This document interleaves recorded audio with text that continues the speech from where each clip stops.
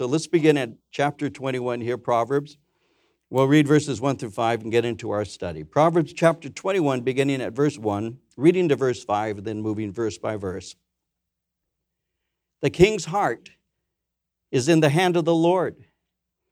Like the rivers of water, he turns it wherever he wishes.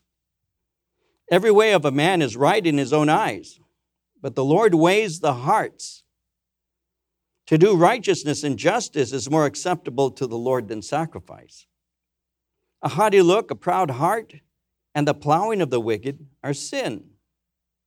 The plans of the diligent lead surely to plenty, but those of everyone who is hasty surely to poverty.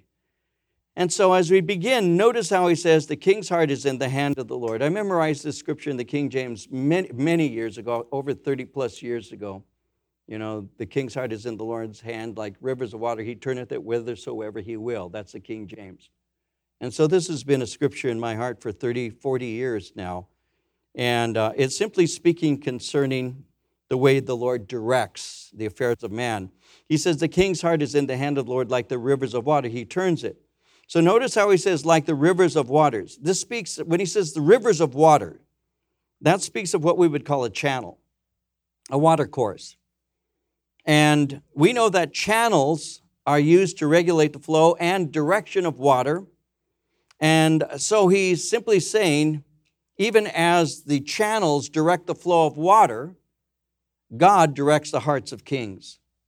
He's saying the decisions of the king are under God's control, and he directs the king as it pleases him. So that brings us to the awareness that no human ruler is ultimately supreme.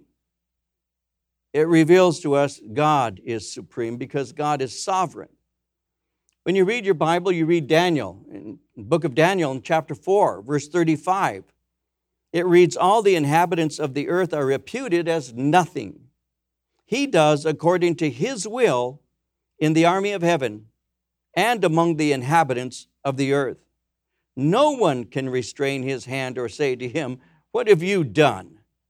Nobody calls God into their office to question him concerning how he runs the universe. And so the decisions that kings make are really under the sovereign authority of God himself. Even as we already read in Proverbs chapter 16, verse 9, a man's heart plans his way, but the Lord directs his steps. And so the king's heart is in the hand of the Lord like the rivers of water. He turns it wherever he wishes. And that's one of the reasons why we do what we should do. I think there are certain responsibilities in the hands of men. God has given to us certain things that we're to be faithful in doing. But ultimately, I trust the Lord to do what is right. And I know that if I pray and I do what is necessary, what I have in here in the United States, which includes voting and all of that, I know that I did my part. And I trust the Lord that he is obviously going to be faithful to do his part. And I trust the Lord in all of those things. Verse 2, every way of a man is right in his own eyes, but the Lord weighs the hearts. Now, this proverb is similar to one that we saw in chapter 16. Remember in Proverbs 16, verse 2, how it says, people may be pure in their own eyes, but the Lord examines their motives? Well, we know this through experience. People defend their way of living, and they make excuses for their sin. Many people, as a matter of fact, the average person, I would go so far as to say all human beings really believe themselves to be better than they really are. If you don't think so, you're not very old yet. Because as you grow, you begin to see that, and eventually, and this actually led to my own salvation, eventually you may even come to realize that you're not as good as you think you are. We have a tendency, especially today, I won't go into a long talk about this, but it's true. And there are those who are what they call social commentators. Social commentators who will speak concerning society, how it's gotten to the place that it is and all. And I happen to enjoy reading some of the things that those who are commentators of society say. And many years ago, somebody was writing concerning why the United States has gone in the direction it has and has arrived at where it has. And this was years ago. And they said something I found very interesting. They said, part of the reason that we as the United States have gotten to where we are is due to, and this was years ago I'm talking 30 years ago that I read this. He said, this writer said, it's due to, in many ways, it's due to Freudian psychology, which I found interesting. And many of you may or may not know that when I was in college, one of my majors was psychology. So I was always interested in theories of human development and things of that nature. That was part of what I spent some time studying. And a lot of the early books that I read, even as a new believer, were books related to counseling and psychological theory. That was what I was interested in at a certain point. And as a matter of fact, when I was the assisting pastor of another Calvary Chapel, the senior pastor told me that I was really not a called pastor, but rather a counselor, because I did most of the counseling. As a matter of fact, almost all the counseling in the church. That's what I did.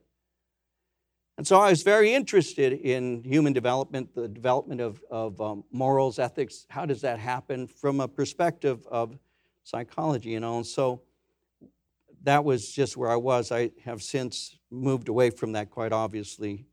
But that's what I was interested in. And I was reading, and this individual was saying that Freudian psychology really had a lot to do with where we're at. And at that point, it was because he said it's because through Freudian psychology, people in the United States have learned to blame everybody else for their problems.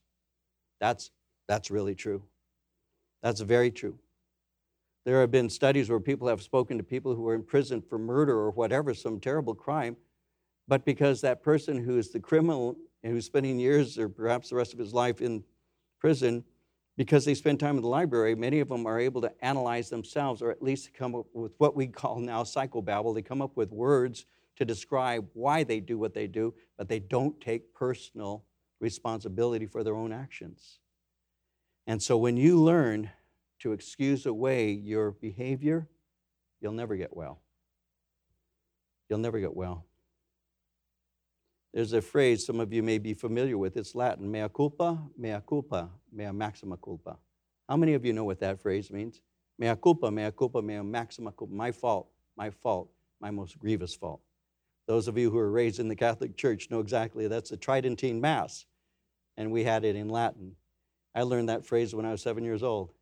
Mea culpa, mea maxima culpa. My fault, my most grievous fault.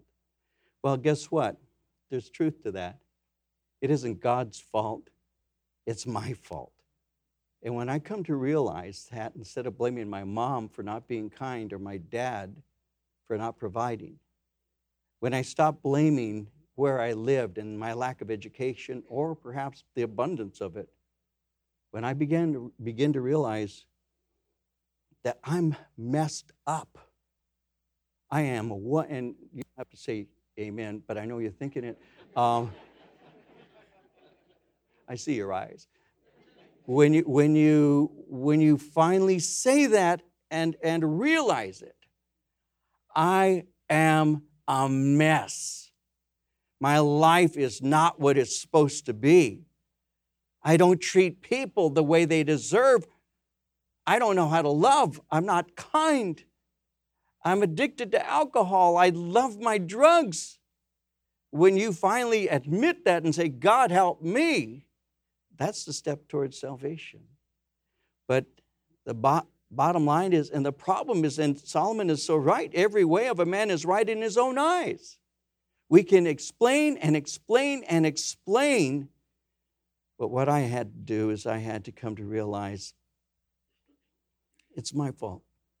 I'm responding. It's my human nature, and I had to stop making excuses for every bad thing that I've done. People believe they're better than they really are. Proverbs 30, verse 12 says, there's a generation that is pure in its own eyes, yet is not washed from its filthiness. That's this generation we're living in right now. Without the Spirit's conviction, we would never understand our lost condition. We may think that the good things that we do come from pure motives, but God is the one who weighs the heart. God is the one who understands and sees our real motives. In the book of Genesis, the first book of the Bible, in chapter 6, verse 5, Moses writes concerning what God saw. It says in Genesis 6, verse 5, the Lord saw that the wickedness of man was great in the earth, and that every intent of the thoughts of his heart was only evil continually. That's the unregenerate human heart. Every thought is evil, and how I can succeed in accomplishing my evil desires. Jeremiah 17, 9 and 10 says, the heart is deceitful above all things, desperately wicked. Who can know it? I, the Lord, search the heart. I test the mind, even to give every man according to his ways, according to the fruit of his doings. And so, every way of a man is right in his own eyes, but the Lord weighs the heart. Verse 3, to do righteousness and justice is more acceptable to the Lord than sacrifice. There's a scripture found in 1 Samuel chapter 15, verse 22. And Samuel is saying this. And Samuel says, does the Lord delight in burnt offerings and sacrifices as much as in obeying the Lord? To obey is better than sacrifice. To heed is better than the fat of rams. God wants obedience, not outward demonstrations. It comes from the heart. Obedience from the heart is acceptable. It's not the outer works, in other words. It's the motives of the heart that reveals true faith. And God never teaches in His Word that works alone save a person. Good works distinguish the life of a believer, but do not create a spiritual life. God commands believers to live properly because of obedience and gratitude, as well as faith. There are millions attending churches throughout the world who are lost. I was reading this just yesterday. Somebody was writing, and actually it was a message that was given by somebody, a guest speaker in a fellowship. He's well known. I just can't remember his name at the moment. But he was preaching, and he was pointing out, and this is true, I can tell you this, is absolutely true, that there are, in the United States, there are over 500,000 Protestant churches. I don't know if you know that number or not. Over 500,000 Protestant churches. That's a good amount of churches. There are quite a number of people who attend churches, not necessarily midweeks. That's kind of unusual. There are those who are saying that midweek services are going the way of the dinosaur, that people don't want to go to midweek services. And there's a lot of truth to that, I must admit. But many people will show up on a Sunday, and they will especially show up for special occasions. We know that. On Easter, you have to bring out extra chairs because people will come for special occasions. They'll come for weddings. They'll go for funerals. They will go to church. And when they are asked, are you a believer in Christ? Oh, yes, of course. And they will say that. They answer, even to this day, are continuing to answer surveys that they are Christians. Now, many of them are changing and referring to themselves as being spiritual. They're not claiming a religion. They're not saying, I'm a Christian. They'll say, well, I'm a spiritual person. And you'll read that a lot. And perhaps you have friends who will refer to themselves as spiritual people, meaning that they believe there's something out there. But those who refer to themselves as being spiritual very often are more agnostic than people with any real faith. Over 80%, some surveys point out 83% of Americans still profess to be Christian. But if 83% of the United States is Christian, who's doing all the crime? 17%. So we know that that's just an inflated figure, a bloated figure, because somebody doesn't even know what it means to be a Christian. And there have been conversations I've had and others have had where people will say, well, I'm not a Christian according to your definition. Have you ever had that conversation? I have. Well, I'm not a Christian according to your definition. And then so I say, Jesus said, unless a man is born again, he cannot enter into the kingdom of heaven. That's his definition. Well, you evangelicals, are you born-againers? We didn't create the term born again. That isn't something we invented. That's something Jesus himself said. Unless you're born again. Well, they believe that they get saved by going to church. You know that. So millions and millions of Americans are self-deceived. They're self-deceived. and millions of professing Christians, this is heavy, are going to hell. They're going to be the ones that will stand before Jesus, as Jesus says in Matthew 7:21 through 23. They're going to be the ones who say, but I cast out demons in your name. In your name I did many works. And Jesus is going to say, I never knew you. You see, it's not the profession in the sense of just openly saying. It's the conviction of the heart, a heart that's been transformed by the Lord. And millions attending churches throughout the world are lost, and they do think their good works are sufficient. But they may do good things on occasion, but they're not righteous because they haven't been washed by the blood of Christ. And as a result, they're self-deceived. So to do righteousness and justice is more acceptable to the Lord than sacrifice. In other words, to have a life that's been transformed so that righteousness and just living is the earmark of your life because of the regeneration and the born-again experience you've had, well, that is acceptable to the Lord more than just religious works or things that are done on the outside or sacrifice. Verse 4, a haughty look, a proud heart, the plowing of the wicked are sin. Arrogance and pride in this scripture are pictured as seeds that are being planted. So he's saying the fruit of arrogance and pride, will always be sin. Verse 5, the plans of the diligent lead surely to plenty, but those of everyone who's hasty, surely to poverty. So plans and patience will pay higher dividends than quick decisions. Long-range plans with patience is necessary. If you only wait for it to produce, but when you just don't have patience, then you don't reap the benefit. When Marie and I got married, my wife and I got married, we didn't have 2 nickels to rub together, like many people. We brought nothing into our marriage. We didn't even have a bed. We had one of those sofa beds that you open up and then close, and that was our bed. And Marie, when she was pregnant, sleeping on that sofa bed was very uncomfortable for her. And so we went to try and find a bed. And some of you have taken ancient history, and you remember when there was a period in America where they had water beds. You remember the water beds? Yeah, some of you do. So I went to buy our water bed, and we got a water bed, and I still remember Marie, the first day we slept in it. It's like you're sleeping on the ocean. I didn't fill it up right, and Marie's tummy was already, good size, and I felt her moving because she had to get up to go to work, let me sleep, and she had to go to work, and our bedroom was just barely bigger than a queen-size bed. We had a very small bedroom, and I felt the bed moving, and it was Marie trying to get up without waking me up. And the bed, I was like I was on the ocean moving back and forth. I still remember watching her as she slowly put her legs over the edge of the bed, and it had a railing, and if you get close to the edge, you start going down. Some of you know that. You start going down. And so I'm laying on my side watching her. This is very entertaining. Why didn't I help her? Don't ask. I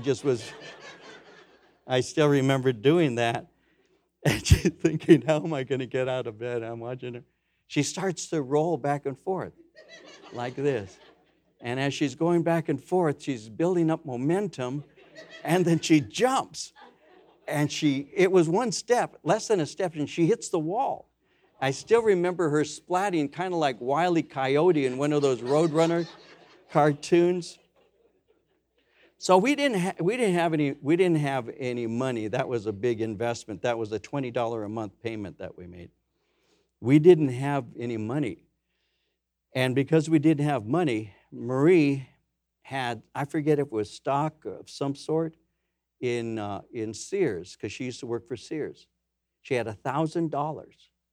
And we pulled that $1,000 out and we used it to pay our bills. But she and I have talked about it. We said if she'd have left that $1,000 in there all these years later, we'd have a little bit of a nest egg. We would. But we were hasty. We didn't think. We thought we just need this now. So we just pulled it out. And that $1,000 over 40 plus years ago now in Sears would have accumulated. If you get a savings account and you put $100 a month away over the course of like 18 years, getting some consistent interest, you can have as much as $80,000 saved up in that account in 18 years. Did you know that? But a lot of people don't. A lot of people don't invest. A lot of people take their money that they're making and just spend it, and they're hasty in that. And so it's really wise for us to be careful about making long-range plans and having patience. There are those who rely on their credit cards and their bonuses to pay off certain things. I've learned that's unwise to take things like we did. There are those who refinance homes so that they can pay for a wedding or even college. And refinancing your home for things like that should be avoided. And that can be avoided by proper planning. There are times when I've spoken to people who are planning on getting married, and the average cost of a wedding is now between $30,000 and $40,000. That's what they give me to do the wedding, and then no, it's between $30,000 and $40,000. Some of you already know that, but that's what it is. And there are times I've spoken to young people who want to get married, and I'll say, "What are you planning on spending?" "Oh, $20,000, $25,000. And I'll just shake my head. I'll go, "Please, I'm not going to make your mind up for you. Do what you want. It's your wedding. I'm not going to tell you what to do with it. I'll just think you're an idiot." No, I'll just say, I'm teasing. I'll just say, let's see. I can spend $25,000 for one event that's going to take one day, or I could put money on a house, or we could have an incredible honeymoon. We can go wherever we want to go, Spain, Italy, Catalina. I mean, we can go.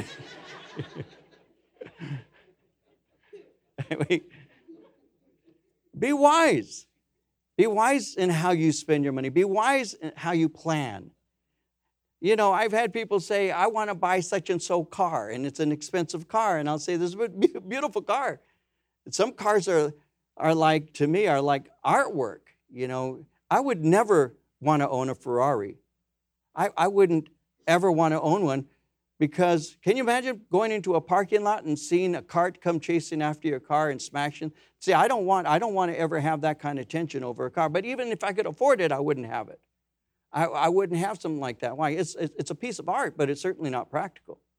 And not only that, but you have to change the oil on something like that, or you have to rotate the tires, or not rotate, buy new tires. No, and I've told people, I've said, listen, when you want to buy a luxury vehicle, you will pay luxury prices.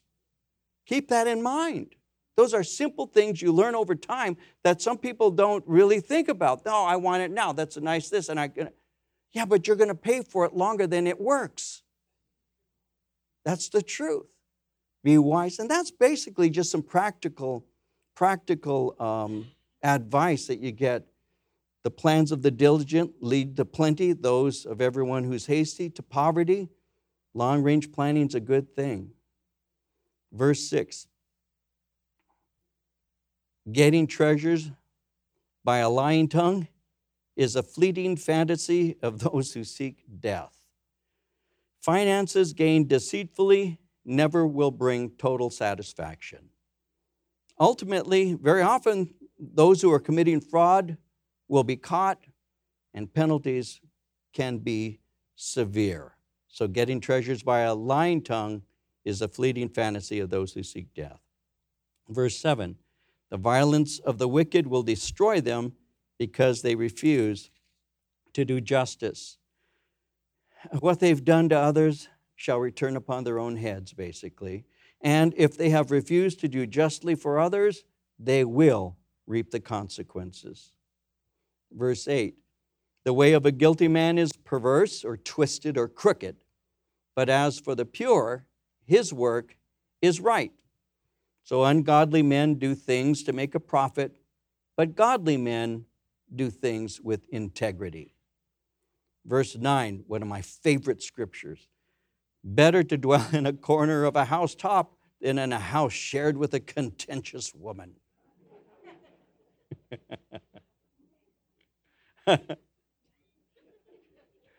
I didn't make that up. It's funny. It's better to dwell in the corner of a housetop. When you look at houses in Israel, very often the houses had rooftops that were flat. And it's interesting, I was reading about this just today, how that they would use their rooftop for various things. Did you know? I didn't know. I never thought about it. But they would use their rooftop for a variety of things, including exercise. They would go to the roof and they would exercise. When it was warm, because there was nothing to cool the house down, they would sleep on the roof, simply because it was cooler for them to do that. Many would do their devotions on the roof. It was a quiet place, a solitary place.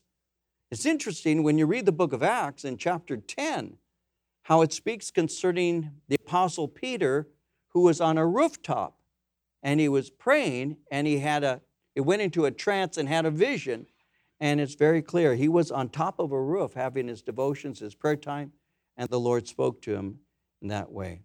And so roofs were flat, and they were used for a variety of things.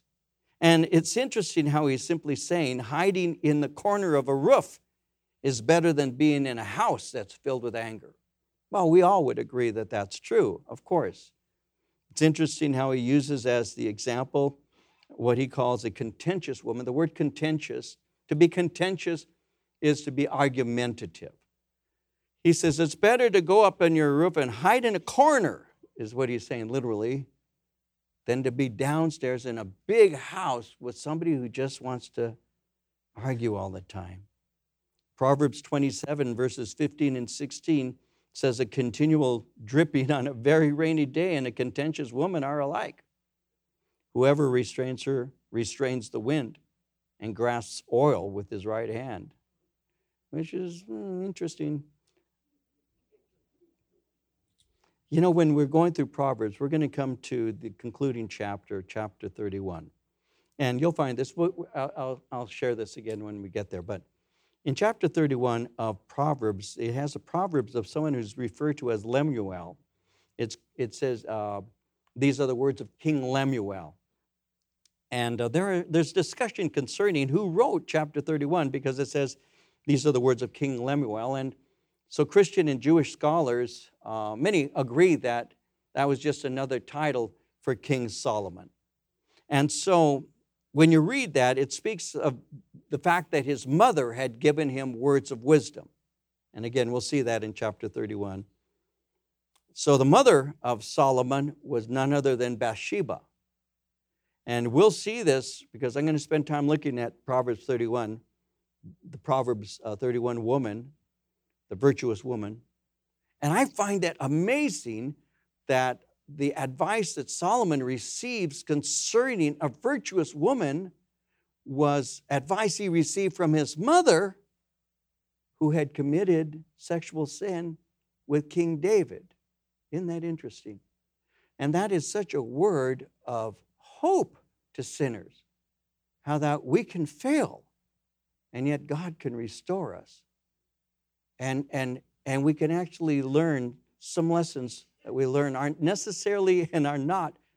God is not an author of sin, but at the same time, He can take our failures and He can train us in lessons that cause us to be able to give wisdom through experience.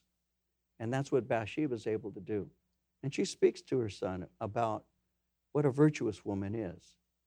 And she says in Proverbs 31:26 that the virtuous woman opens her mouth with wisdom, and on her tongue is the law of kindness.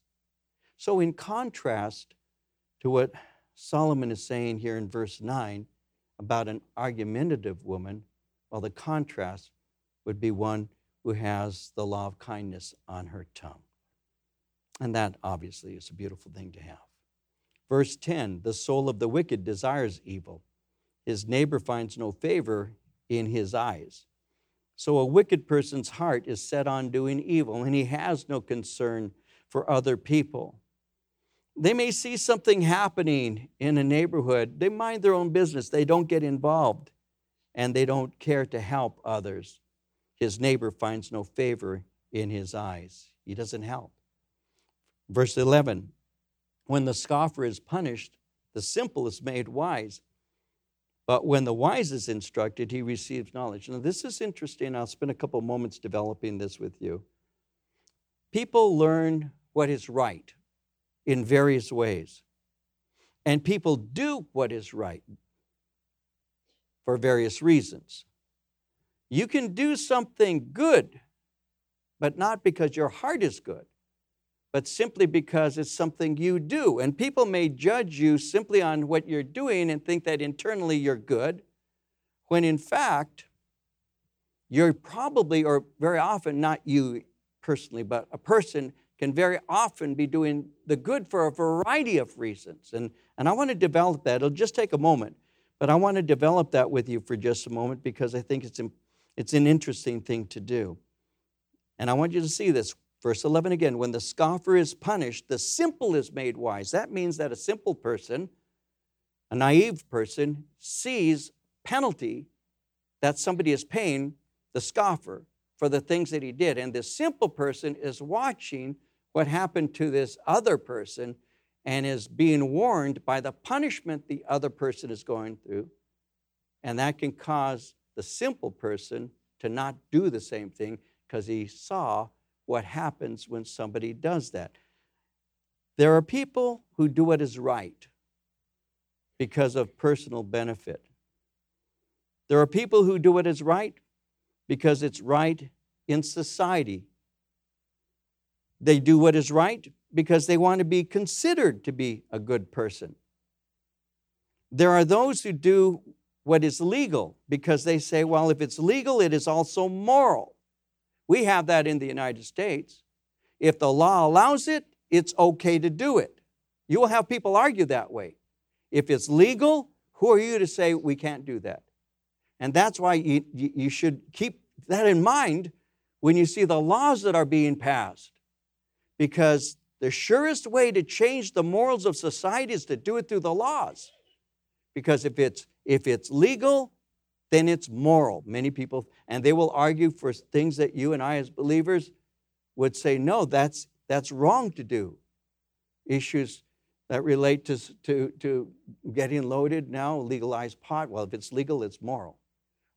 Abortion, that's how it crept into the United States. It's a law, and thus we will defend the law. That's what happens. And so if it's legal, for many people, it's moral. Others think that they want to do something good because they have an altruism. They want to do it because it benefits other people. But what's interesting here in this proverb is Solomon points out that some people do good to avoid punishment. And that would be the lowest on the rung of ethics. That would be the lowest rung. Little kids see punishment reward as being the motivator for lifestyles. I won't do this because I get spanked. I will do this because I get rewarded. It's called punishment reward, and that's real true. But there are those who grow up and always think that way. They never go to a higher level of ethics. See, the highest level of ethics is I do something because it's right to do from a moral perspective. Because the Word of God states thus and so, thus I'm going to do those things because the Bible teaches me to do what is right. That's the highest standard. Even secular thinkers will point out that when people do something that is right based on their religious faith, that's the highest standard that they have. Kohlberg, in his theories of moral development, brought that out. Some of you are aware of Kohlberg and his studies. But that's what Colbert brought out in his 6 stages of moral development, is if somebody does it for ethical reasons, for religious faith reasons, that's the highest standard. And so when you look at this scripture, it's an interesting scripture because he's saying when the scoffer is punished, the simple is made wise, but when the wise is instructed, he receives knowledge. It would seem he's saying some people learn from how others are punished, but that doesn't necessarily make them good people. A truly, genuinely righteous person does things for the right reason. When the wise is instructed, he receives knowledge simply because he has a foundation that is built on the Word of God and the things that are proper. And so he is going to grow in a different way because it's not just exterior behavior, but it comes from the heart. You're transformed because God's Word has been written on the tablet of your heart. So there are some people who won't do something simply because they saw what happens to others who do it. And then there are others who won't do something simply because God says you shouldn't do that, and therefore I won't, with no argument. And really with no question. If God's Word says it, then that's what I'm going to believe, and that's what I'm going to do. Anyway, we'll go on. Verse 12. The righteous God wisely considers the house of the wicked, overthrowing the wicked for their wickedness. God is the righteous God. God is a righteous judge, and he ultimately will judge wickedness. Verse 13. Whoever shuts his ears to the cry of the poor will also cry himself and not be heard. The principle of this, and this is an interesting principle, the principle of this is very simple. Those who have received mercy, in turn, will be merciful. And so, if God has given mercy to me and he's provided for me, when I see someone in need, I am going to be more prone to help that person in their time of need. And so those who have received mercy are merciful. If you've been helped, you have a tendency of helping others. In the Old Testament book of Zechariah, chapter 7, verse 9, thus says the Lord of hosts, execute true justice, show mercy and compassion, everyone to his brother. There was a time when the Apostle Peter was speaking to Jesus. It's found in Matthew 18, verses 21 and 22. Peter came to him and said, Lord, how often shall my brother sin against me and I forgive him? Up to 7 times? And Jesus said to him, I do not say to you up to 7 times, but up to 70 times 7. And so the question is really this: how far am I supposed to go? What if I have somebody who habitually sins against me? How much mercy am I supposed to show somebody like that? It's interesting how he asked the question up to 7 times. Why would he say up to 7 times? Well, because if he says 7 times, that's intended to reveal great mercy on his part. 7 times represents more than twice the amount required by Jewish tradition. You see, in Amos chapter 1, verse 3, it reads, this is what the Lord says, for 3 sins of Damascus, even for 4, I will not turn back my wrath, because she threshed Gilead with sledges having iron teeth. So the rabbis reasoned if God only forgives 3 times and punishes on the 4th, it would be arrogant for man to forgive more than God. And so when he speaks to Jesus and says to him, should I forgive? Well, I'll just go 7. That's really showing an exorbitant amount of mercy. Jesus says, no, listen, if you've received mercy, here's your practical application. Then you show mercy to other people. I was speaking to somebody recently who's going through a lot of pain. And trying to find a way to say this practically. He'd been sinned against, and anybody in this room, if they heard the sin that had been committed against him, anybody in this room would say that his response of pain and hurt and difficulty in forgiving is truly understandable. And I've been walking him through this for a while, I and others. And I spoke to him recently, and he said that the Spirit of God has spoken to him and said to him this: I forgave you everything. Who are you to not forgive the one who hurt you? I have to tell you, that's absolutely true. That's what the Bible teaches, right? That's what the Bible teaches. If you've been forgiven, you forgive others, right? If you don't forgive others, you really don't understand what forgiveness is. That's what the Bible teaches. But how many believers carry grudges and unforgiveness every day of their lives? And then get mad at people like me when I say, but the word says, you will forgive even as you have been forgiven. Forgive us our debts, even as we forgive our debtors. We all know that prayer, but we can legitimize the anger by simply saying, you don't know how that hurt me. And what we've done, once again, is we've given ourselves permission to hold on to pain. We've given ourselves permission to do that. But Jesus gave a parable of the debt collector. And, there was a man who owed somebody something, a great sum of money, a great sum. That was really something he couldn't ever pay in many lifetimes. But the person he owed the sum to said, I forgive you. But that person who had owed that great sum of money, while somebody owed him a lesser sum, that was payable, and said, forgive me, give me some time, and I'll pay you back everything I owe you. But what that man did, who had been forgiven that great sum, threw that other man, into a debtor's prison. It's found in Matthew 18. Threw him in the debtor's prison, and he was going to keep him there until every cent was paid off. And Jesus, using a parable, said, the one who had been forgiven so much should have been very quick to forgive the other who had done less, but he wouldn't do it. And what happened to the one who refused to forgive is he was put into a debtor's prison. And Jesus said he's not going to be let out until he pays every cent. And what is he saying? He's saying he's going to be in constant turmoil and constant torment and constant imprisonment by his lack of forgiveness. Did you know that the word forgive speaks of releasing? To forgive is to release a debt. You forgive debts. That's why Jesus said we forgive our debtors, because there's a debt involved. And yet, many of us are debt collectors. We hold on to it. It's almost like a pet that we carry in our pocket. And every once in a while, when someone says, have you released it yet? We pull it out of our pocket, bring it out of that dirty napkin, and we show it to people. And we say, no, this is what they did. And we put it back in our pocket. And we're more and more crippled every day because we won't release the debt.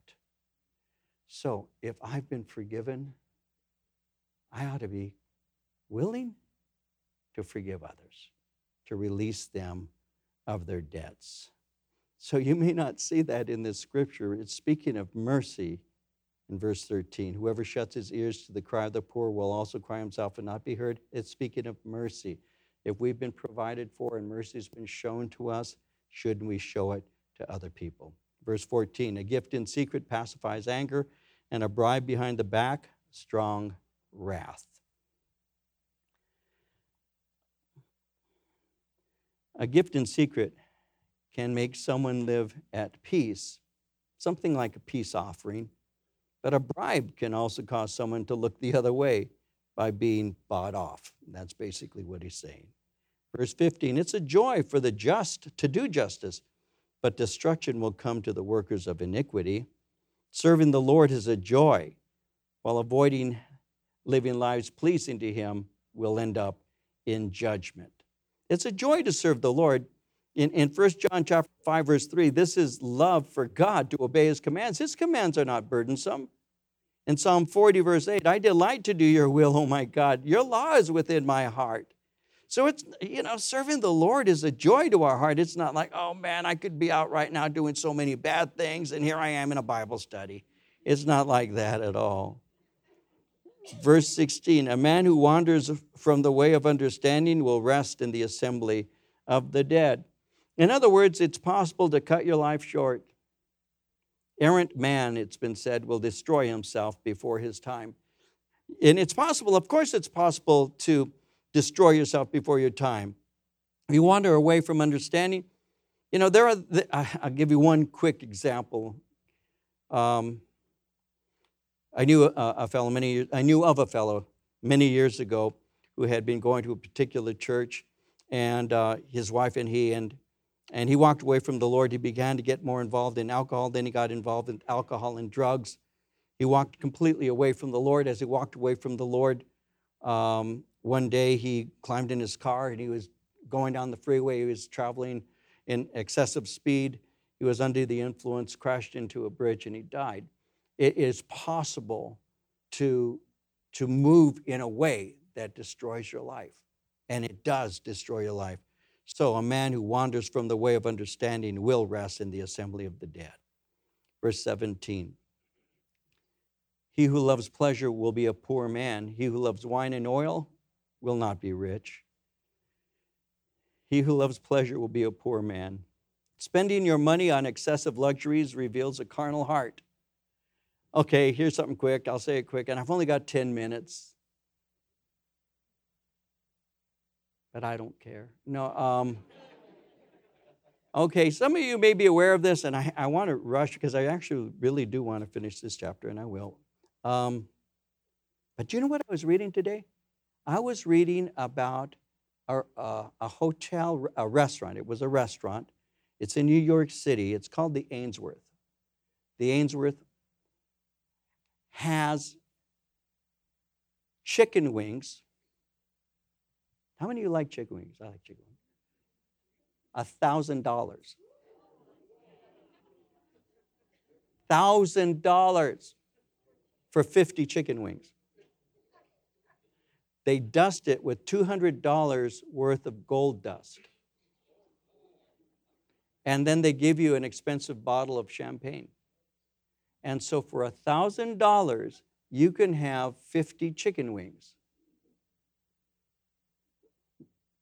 He who loves pleasure will be a poor man. He who loves wine and oil will not be rich. I mean, we see it to this day. That's called a greedy lifestyle. That's what he's speaking about, a greedy lifestyle. Spending your money on excessive luxuries reveals a carnal heart. It's a greedy lifestyle. And I have to say it, it's just true. Louisiana televangelist Jesse Duplantis is asking his followers to donate $54 million so he can buy a private jet to help him preach the gospel to the world. His ministry has already paid for 3 others. I really believe that if the Lord Jesus Christ was physically on the earth today, he wouldn't be riding a donkey, Duplantis said. He'd be in an airplane flying all over the world. So anyway, I need a plane. No,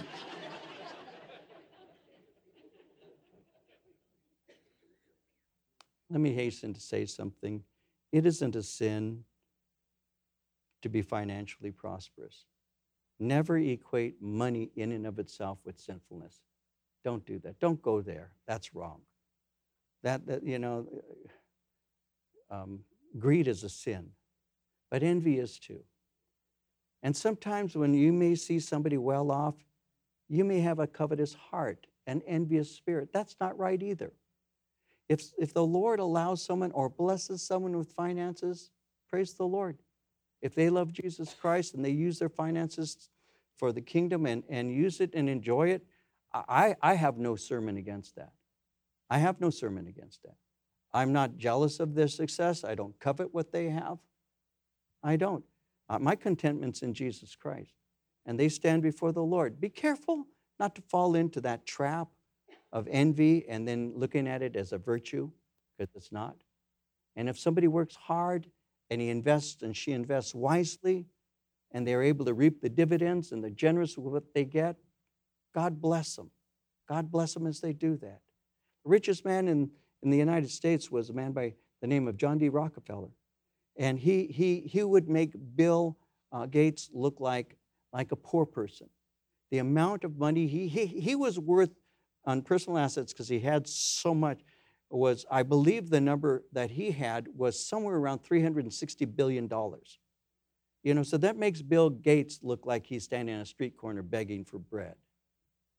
But you know what he would do? He went to his church and he would clean toilets. He served the Lord. This is a believer. I think it'd be wonderful to have a John D. Rockefeller type in our fellowship if he tithed. I'd get that plane. So be careful not to get caught up with that, because that's just wrong. What is being spoken about is somebody who just seeks to satisfy their sensual desires, and that is wrong. One who loves pleasure will be a poor man. He who loves wine and oil will not be rich, because there are things that make you rich that are beyond the money. You won't have those things. Verse 18, the wicked shall be a ransom for the righteous, and the unfaithful, the upright. God will cause to fall on their own heads that which is intended against the just. And he does this by delivering the just and putting the wicked person in their place. Verse 19, better to dwell in the wilderness than with a contentious and angry woman. Enough said. He must have been having a problem with one of his 1,000 wives. Verse 20, there is desirable treasure and oil in the dwelling of the wise, but a foolish man squanders it. Again, a wise person prepares for the future, carefully planning how to live comfortably. But fools use up whatever resources they have and ultimately are left with nothing. 21, he who follows righteousness and mercy finds life, righteousness, and honor. Virtue has its own rewards. When you love others, they in turn will love and bless your life. Verse 22, a wise man scales the city of the mighty, brings down the trusted stronghold. The walls are what inhabitants were trusting in to keep the enemy out. But a wise man will plan properly, and because he plans properly, he will have victory. Verse 23, whoever guards his mouth and tongue keeps his soul from troubles. Oh, that's a good one, isn't it? Learn to be quiet. Resist the temptation to speak back. Resist the temptation to have the last word. Guard your mouth. There are times that it's just wiser just to leave it alone. And so many arguments would end if one of the people in the argument would stop arguing and just leave it alone. Verse 24, a proud and haughty man, scoffer is his name. He acts with arrogant pride. A scoffer is an irreligious man, and an irreligious man denies the God who bought him and lives in self-righteous pride.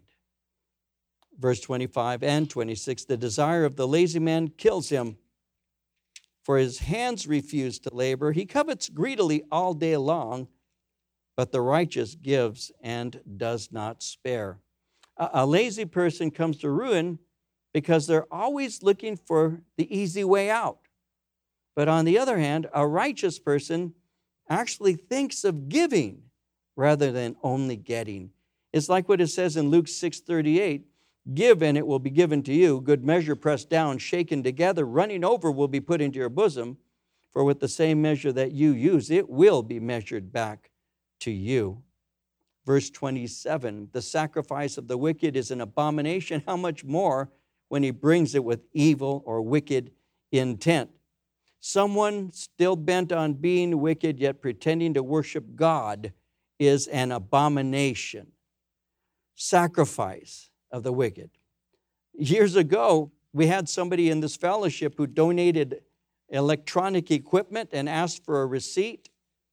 At the end of the year, he said, I gave this equipment for the sound ministry and all. And later on, he came and confessed that he had stolen that equipment from his company and donated it to the church and received a tax donation for it. Do you think the Lord was happy with that sacrifice? No, the sacrifice of the wicked is an abomination.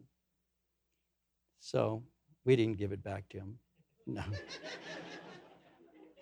I don't remember what we did. It's been over 30 years. Verse 28, a false witness shall perish, but the man who hears him will speak endlessly. That's an interesting thing. Well, obviously, the first part, liars are judged.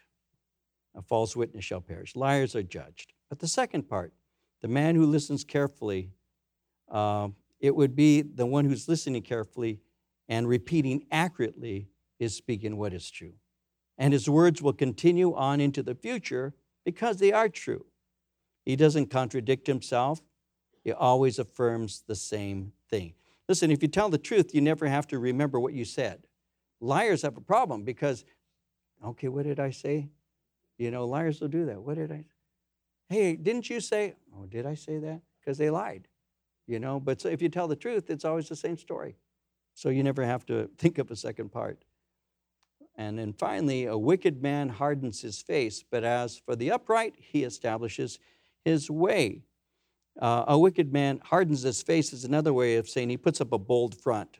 But that's all. Because hardened faces will reveal a hardened heart. But the upright establishes his way. In other words, he orders his steps properly. He doesn't turn to the left or the right. He honors God.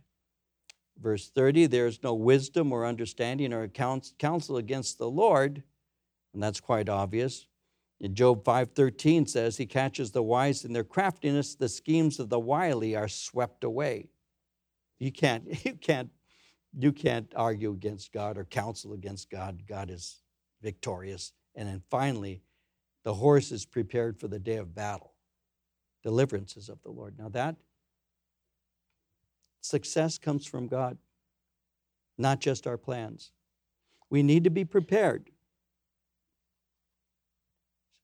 This is something that actually I could teach at a pastor's conference. It's got a lot of truth to it, and I'm just going to close with a couple thoughts and we'll pray.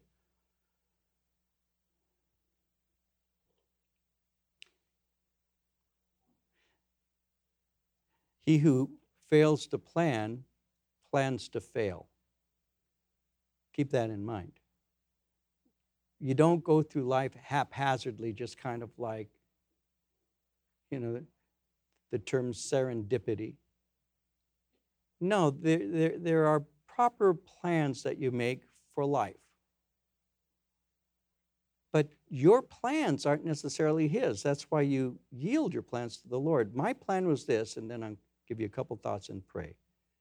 My plan was this. I'm going to go to college, which I did. I'm going to get takes 5 years at that time to get my degree. Then I'm going to go for 2, maybe 3, and I'm going to get my master's. And then I may pursue beyond that doctorates. So my plan was to go to college for up to 11 to 13 years.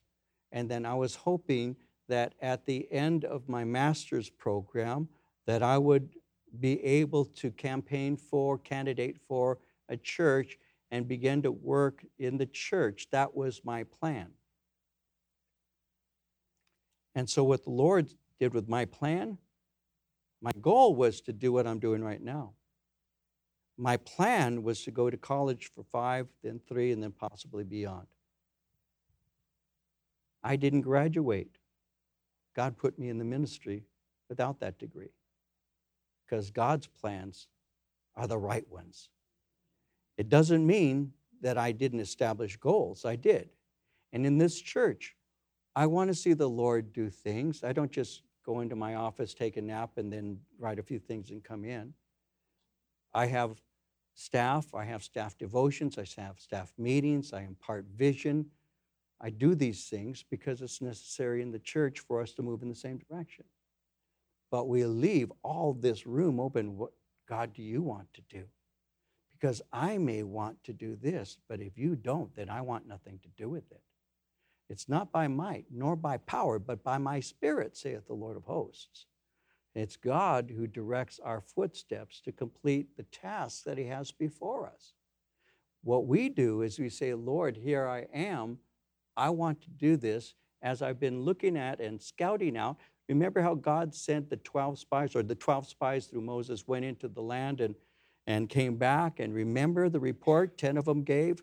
They said, you know what, the grapes are so huge and it's filled with abundance, this land. But there are giants in the land, and we are like grasshoppers in their sight. And then they go on to say, and we are like grasshoppers in our own sight. So that's when you begin to look at the eyes of flesh and you say, this is insurmountable. They see us for this, and we see ourselves in this way. And then you have Joshua and Caleb. And Joshua and Caleb say, let us at them. God is on our side. They're going to be nothing. And then the 10 get upset at the 2, and a riot begins to break out. Because Joshua and Caleb saw with the eyes of faith and knew the God that they served was bigger than any giant that land had. See, so if you get into the carnal planning of things and you begin to weigh things through and you do your demographic studies and you begin to do all the things that I could teach you about, because I know about and I never talk about, it's simply because God is bigger than my plans. And so I prepare for the war, but I trust God for the victory. And I know that the Lord gives victory because God never loses. And when you're on His side, you're on the winning side always. And so the horse is prepared for the day of battle, but deliverance is from the Lord. And that's how it works in the kingdom of God. Amen? Amen. Amen.